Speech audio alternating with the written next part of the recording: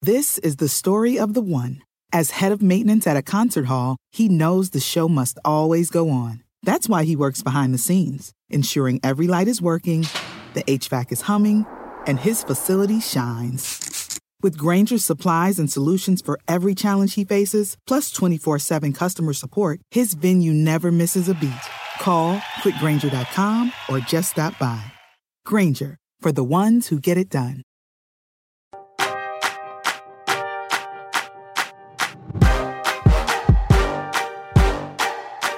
Hey everyone, welcome to Roundball Stew. I am Matt Stroup. It is Wednesday, February 9th. This is your 5x5 episode. 5 writers from NBC Sports Edge for 5 minutes each. We have 1 day to go until the NBA trade deadline, and today we will discuss the fallout from some recent trades that have already happened and talk some trade deadline DFS strategy. That and much more is coming up for the next 25 minutes or so as we welcome in Ryan Knaus. Ryan, it is a shame, but there's really no news at all for us to discuss this week. So do you want to talk about, I don't know, just landscaping, or what do you want to talk about? Well, yeah, my neighbors are having a tree removed. We could really dive into that. I mean, usually in the lead up to the trade deadline, there's some heat, but not so much this year. Just a couple blockbuster trades on a Tuesday.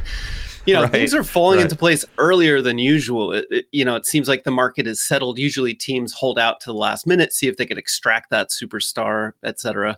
But I guess, there are known variables this year, and teams are just making their moves when they see them. And I think there's one of two scenarios that happened with what we saw on Tuesday. It either stole all of the thunder from the trade deadline, or it's just a precursor to what's going to be an absolutely monster, insane deadline. And I could see either thing happening, honestly. That was like foreshadowing, because I feel like the Thunder will absolutely make a trade at the deadline. Yeah, so there will be some Thunder news, I am sure. It depends on Harden, really, to me. I think we may have seen the blockbuster with the Sabonis Halliburton move. But obviously, if Harden gets traded at the deadline, then blow that up. We also saw some big injury news on Tuesday, which I think is where you and I are planning to spend the remainder of our time here. So get it started for us. Yeah, so Bradley Beal done for the season, as you know. This leaves the Wizards in a clear kind of rebuild mode, which is very awkward. They have a team owner who has said that he will never, ever tank. And yet you have a 24-29 team. It's 1.5 games out of the play-in tourney, now missing their best player, who is headed into an offseason, by the way, when he can earn a massive contract extension or new contract. So there's a ton of uncertainty. We're almost definitely going to see more trades from Washington in the coming, 48 hours, 36, whatever it is now. So Beal, he's missed 13 games so far this season. He's now going to finish with a career low 40 games played, Matt. It was a brutal start to the year. Maybe this kind of explains why he struggled, never really got on track. Just a wasted top 15 fantasy pick this year. Really, it's pretty tough, especially for a guy who had established himself as an Iron Man for 3 straight seasons. Well, that label has slipped and may have completely fallen off this year. Good news, not a lower body injury. Shouldn't impact him next year. And it does open up some opportunity for teammates, which I'm sure you want to talk about. Spencer Dinwiddie, is there anyone else who jumps out at you? I'll talk extensively about Dinwiddie, but anyone else off the top of your head? First of all, I went into the company league, our 14-team company league, to see who had Beal, and I couldn't help but notice that a certain, I believe, second-place team managed by you had Bradley Beal, I believe. So, sorry. Not for long. Yeah, thank you. I appreciate it. Yeah, no, I'm devastated. As someone right behind you in the standings, obviously Beal being out. I'm not trying to say I'm happy about that, but I'm looking forward to running you down in that league. You may soon see him hit the waiver wire, and if I lose a first round pick in fantasy, I like to change my team logo to a picture of that player to remind everybody of my loss. So you may see a Bradley Beal memorial image now as my team. So we have a couple minutes left. Aaron Holiday is one guy I was curious about too, because he's coming off actually a good game on Monday, 14 points, 4 rebounds, 4 assists with 3 steals and a triple. He hasn't really been reliable, but he's one guy I'm just wondering about, 2% rostered. What are guys like Corey Kispert and Denny Avdia going to appear on our radar again, or for the first time? I mean, KCP's been kind of rough lately. I don't know. I mean, what's your initial thought of who, if anyone, really benefits from this absence? I think when you throw in the word really, then I go back to Spencer Dinwiddie. He's been demonstrably much better with Beal off the court this season. In fact, without Beal on the court, he's averaging for 13 games, he's averaging 37.7 DFS points. With Beal on the court, he's averaging 23.8. So it's a difference of 14 fantasy points per game. He's averaging 5.7 more points on 6% better shooting without Beal this season. And again, a 13-game sample is not nothing. And the ball is in his hands a ton more. His assist rate climbs 10%. He's averaging 2 more dimes per game in those games without Beal. So Dinwiddie is the guy who wins, but you're looking at this and thinking, well, he might also be flipped himself, especially if Washington is not looking to really win games the rest of the season. Sports Illustrated's Chris Mannix wrote today that Dinwiddie is, quote, available, and then floated a theoretical trade with the Lakers involving Talen Horton-Tucker. David Aldridge wrote in The Athletic, and this is good news if you're a fantasy manager, that there, quote, hasn't been significant interest in Dinwiddie on the trade market, which is no surprise given his shooting struggles and inefficiency. Yeah. But if I'm a fantasy manager, I want him to stay in Washington. I want them to try to figure out what they have in him, which pieces he may or may not work with. Because if he's traded away, you just don't know, and he may fall into a similar role that he's had with Beal in Washington, which is just not very productive for fantasy. Right. Well, our timer just went out, Ryan, and I think we'll just end this by saying, doesn't seem like we're running to pick up any guys immediately. I have added Aaron Holiday in at least one deeper league, so I think he's an interesting guy to watch. I think this is more of a watch the box scores situation. And as for Dinwiddie, a guy who's been really frustrating in fantasy, right on the line, we talked about last week of, should I drop this guy? Should I start him? Should I bench him? Maybe this injury pushes him inside that top 150 to stay where we can trust him in fantasy. Potentially, it sounds like you're saying. It at least gives him a path to continued fantasy relevance, whereas, as you said, to this point, he's been barely worth rostering. So definitely at least a silver lining for some fantasy managers out there, myself not included as a Bradley Beal manager. All right. Well, bummer news there for anyone who had Beal on a fantasy roster. Ryan, love the Roto-World hat, by the way. I'll talk to you soon. Oh, thanks, man. See ya. All right. Noah Rubin is here. Noah, one big trade that went down on Tuesday, as we mentioned, involved Domantas Sabonis and others heading to Sacramento, with Tyrese Halliburton and Buddy Hield, the headliners, coming back to Indiana. And I think we're going to talk about Sacramento in a bit, but I believe you had some thoughts on the Indiana side of things here to get things rolling. Yeah, I did. It kind of seems to me that the Pacers are really interested in getting all the guys that are a lot older than you thought they were on their team, because they have Buddy Hield and Brogdon, who are 29, Chris Duarte, who's 24. Wow. Definitely didn't think they were, or you kind of knew they were that old, but didn't really think they were that old. Yeah. Hield might have pulled a Duarte and come into the NBA when he was like 24, possibly. Now that I'm remembering. Yeah, I think they both did, because Brogdon and Hield were on the same all-rookie team in 2017, so they all came in just very old. So right, got it. Sneaky old guys. Okay. So the trade obviously sent Halliburton and Hield to Indiana to join. Now they kind of have a nice backcourt with 4 guys that you're kind of like, oh, I kind of wanted them in fantasy. So they're all taken away from each other a little bit. Mm-hmm. But the thing that I kind of see is I like Duarte more than Buddy Hield through the rest of the season.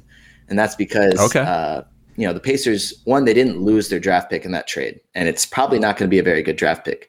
They're 8 games out of the play-in right now behind the Hawks and Hornets. So they're probably not necessarily pushing for a play-in spot. So I could definitely see them just rolling with the youth for the rest of the season. Yeah. So, I mean, that could result in, Malcolm Brogdon's missed a lot of games so far with an Achilles injury. He's kind of close to coming back, but they may not want to rush him back if they're not necessarily trying to actually win games. So I think that Tyrese Halliburton and Chris Duarte are probably the 2 that I'm looking at for the rest of the season. Yeah, that's fair. I just wonder if there's a little bit of I would imagine there's some tension there with a veteran coach, Rick Carlisle, who seems like he desperately wants to win games and can't take another minute of this losing. Just that's me projecting, but just every time I watch the Pacers, he looks like he's not a happy person on the sideline. So I wonder if he's going to try to get the full squad together and win some games. And I do wonder, I think my concern with Duarte is not necessarily minutes, but usage and production if and when they are at full strength, with Hield, with Brogdon, with Halliburton, and Duarte.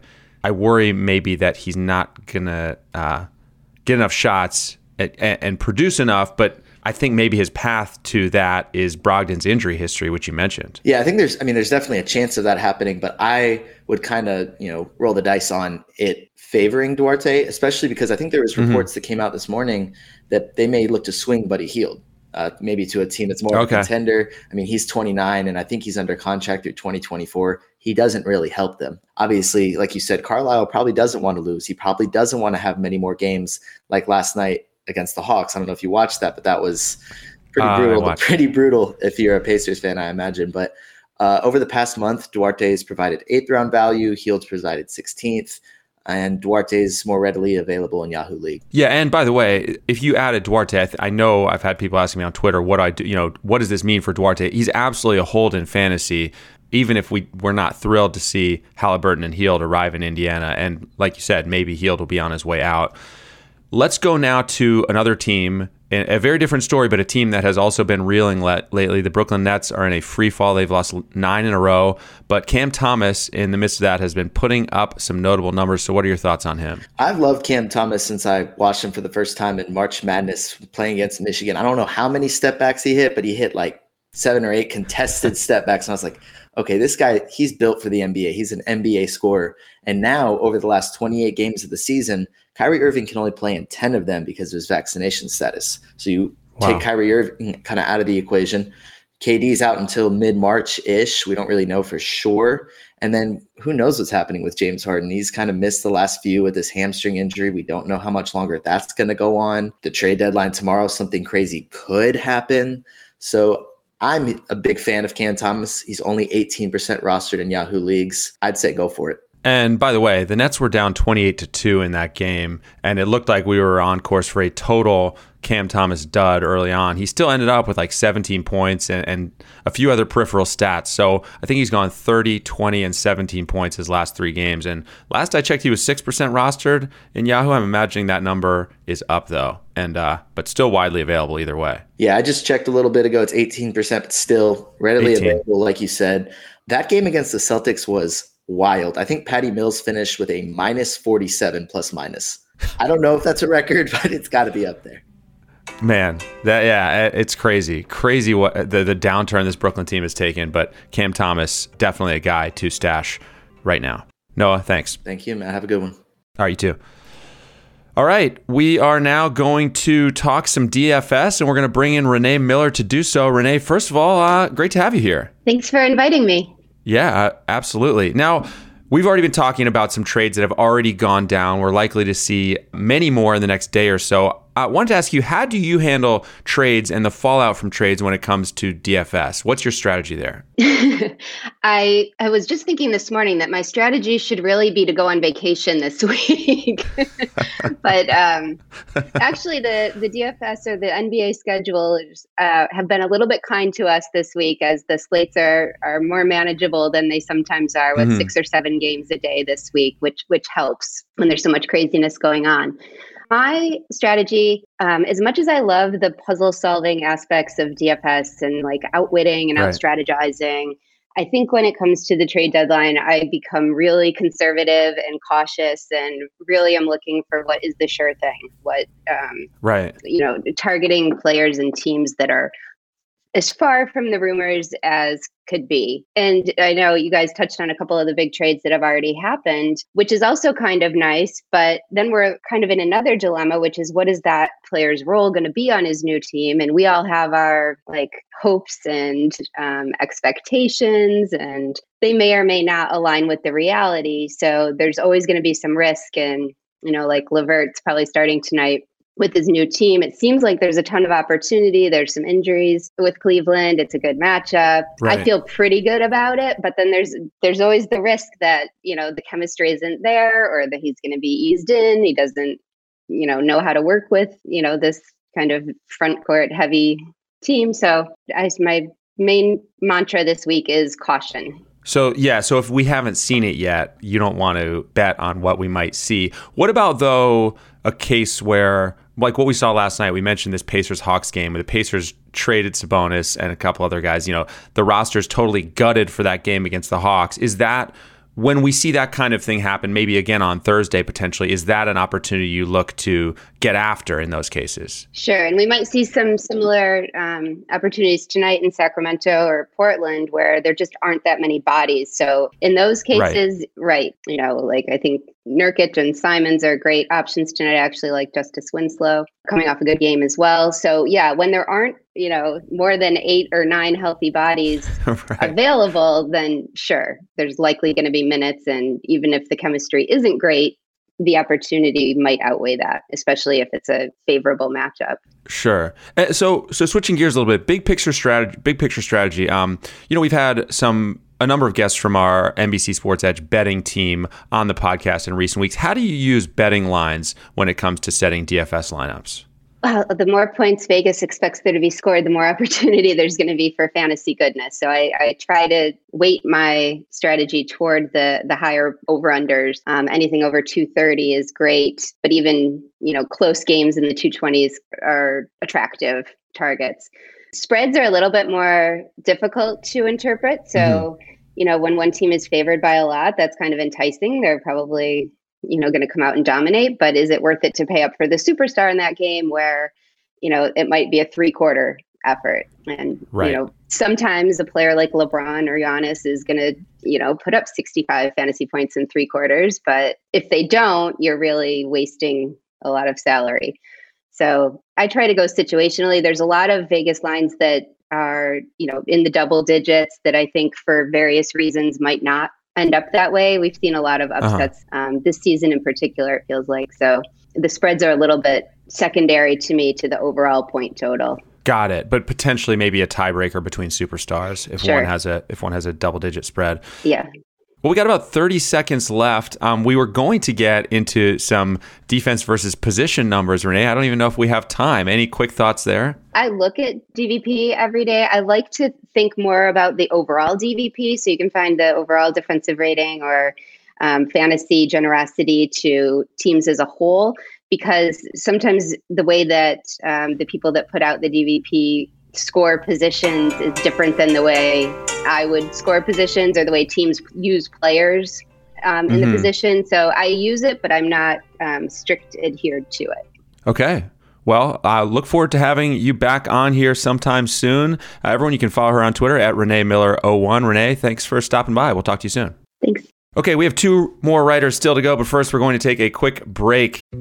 Dietz & Watson's been making meats and cheeses the right way since forever. What's that mean? It means never cutting corners, ever. It means cooking, not processing. It means our Virginia brand ham that's cooked to perfection, then twice baked to layer the flavors. It takes more time, but you can taste the difference.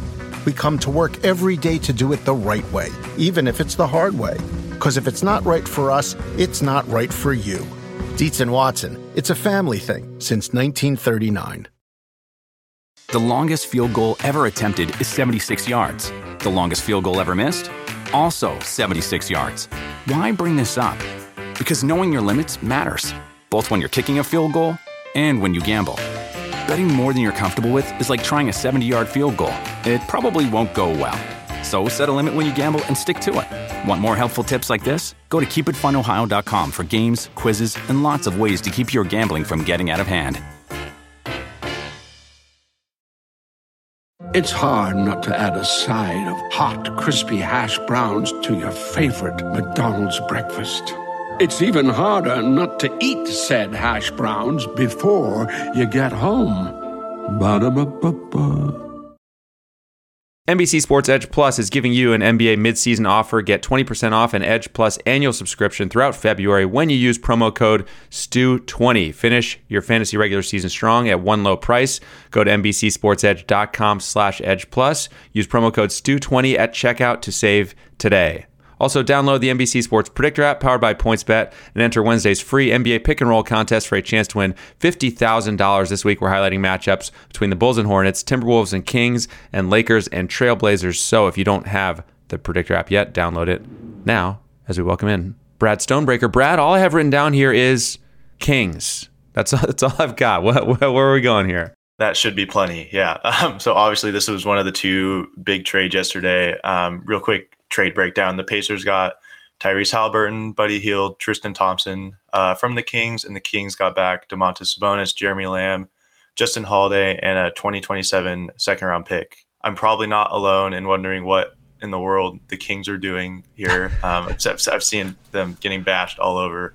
And the Sabonis move makes sense. Like, he's awesome. He's going to be just fine. He's going to be probably as good as he was in Indiana. But sending away Halliburton is just still kind of blowing my mind. In his 12 games without De'Aaron Fox, who we thought was going to be on the move, he's putting up 19.2 points on almost 46% from the field, 4.1 boards, 10 assists, 1.9 steals, 0.4 blocks, and 2.3 threes on 39% from range in those 12 games. Yeah, like I said, everyone thought it was going to be Fox that was going to be moved. And they sent out Halliburton on his rookie deal where they're paying him not even $5 million a year. Yeah. And it just seems like an absolute steal for Indiana. They could keep him until 2025 with a qualifying offer. For some context, Talen Horton-Tucker is making around $10 million a year right now, and Halliburton's making less than half of that. So it's just pretty baffling to me. They just got him for dirt cheap. And if people are worried about Halliburton existing with Brogdon, I do get that, but Brogdon's also played in 3 games since December 21st, right, and just does not play. So rant over for now. What are you as mind blown as I am that the Kings did this, or do you think it was somewhat positive with Sabonis coming in, or what do you think? It just feels like the Kings kind of put themselves in an awkward spot by drafting, another point guard in the lottery, basically. And I mean, I don't know. The 3-point guard thing it just didn't seem like it was really going to work. So I don't know. I mean, Sabonis is pretty exciting. So I guess I'd be bummed if I was a Kings fan. I'd be pretty bummed Halliburton's on the way out, and I'd be pretty excited that Sabonis coming in. So what do you think? I mean, this is obviously really good news in terms of fantasy for Davion Mitchell, who had been trending up, then posted a dud on Tuesday. But I think overall we have to be excited about his outlook, right? Even though it was Fox's absence he was benefiting from, I think taking a point guard out of that equation has to benefit him a lot, right?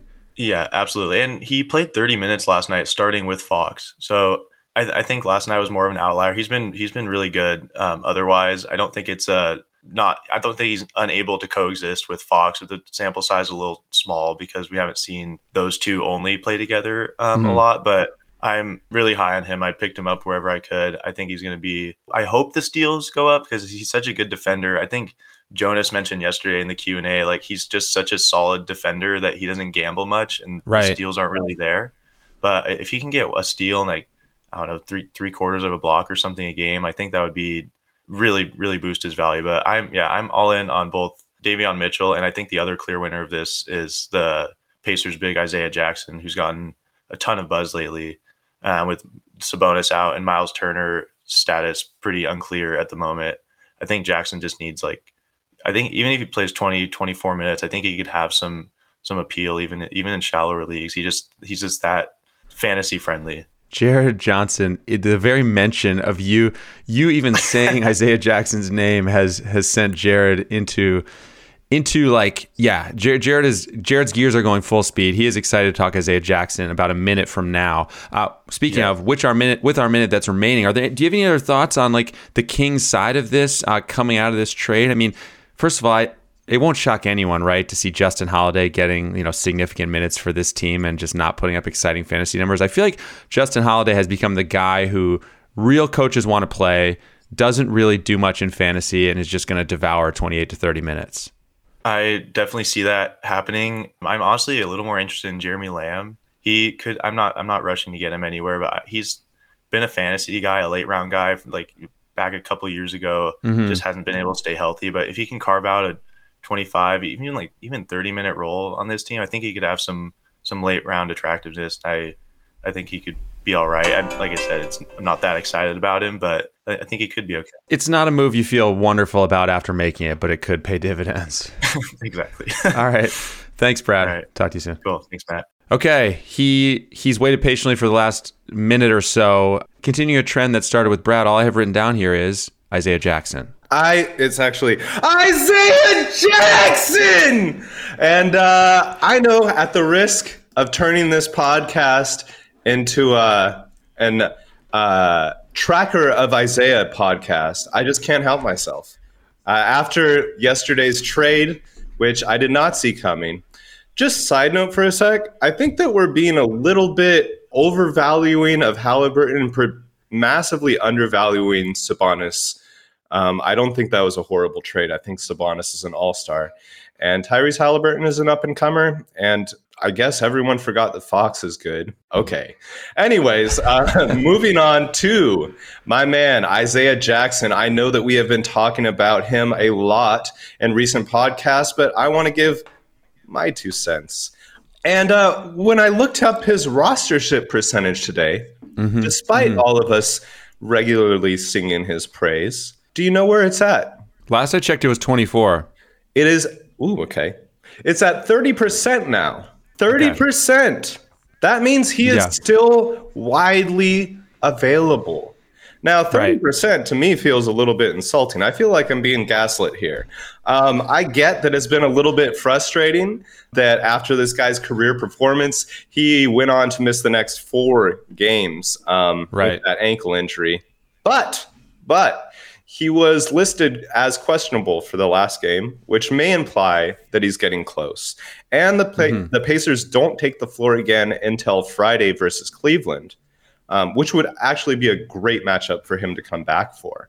He is, even if Goga Bitadze is the starting center, I think that he has a path to minutes in the mid-20s, and that is enough time for this man to be absolutely elite with like top 50 potential with his shot blocking numbers alone. So that's what I have to say about Isaiah Jackson. I love this man. Do you have any input on that? Well, and I think you raised an interesting point there when it comes to his roster percentage, because I do think that dropped dramatically because of the ankle injury. People just don't want to wait. People, we lose our patience quickly in this day and age. It's the Dr. A phenomenon, right? He's done. He's done. He's got an ankle injury. He's done. I'm out. But he's IL eligible, injured list eligible in Yahoo right now. They don't play again until Friday. So you actually have an opportunity to, I sound like I'm trying to sell you a car. You have an opportunity to stash him, put him on an injured list spot, and open up another roster spot to stash someone else if your league has multiple injured list spots. So exciting stuff. I'm on board. Miles Turner maybe gets traded anyways. Even if he doesn't, he's still hurt. Yeah, Goga Bitadze is the only guy he's got a vault past for major center minutes. This is a guy with just a crazy skill set that includes threes. So, I'm into it. Cool.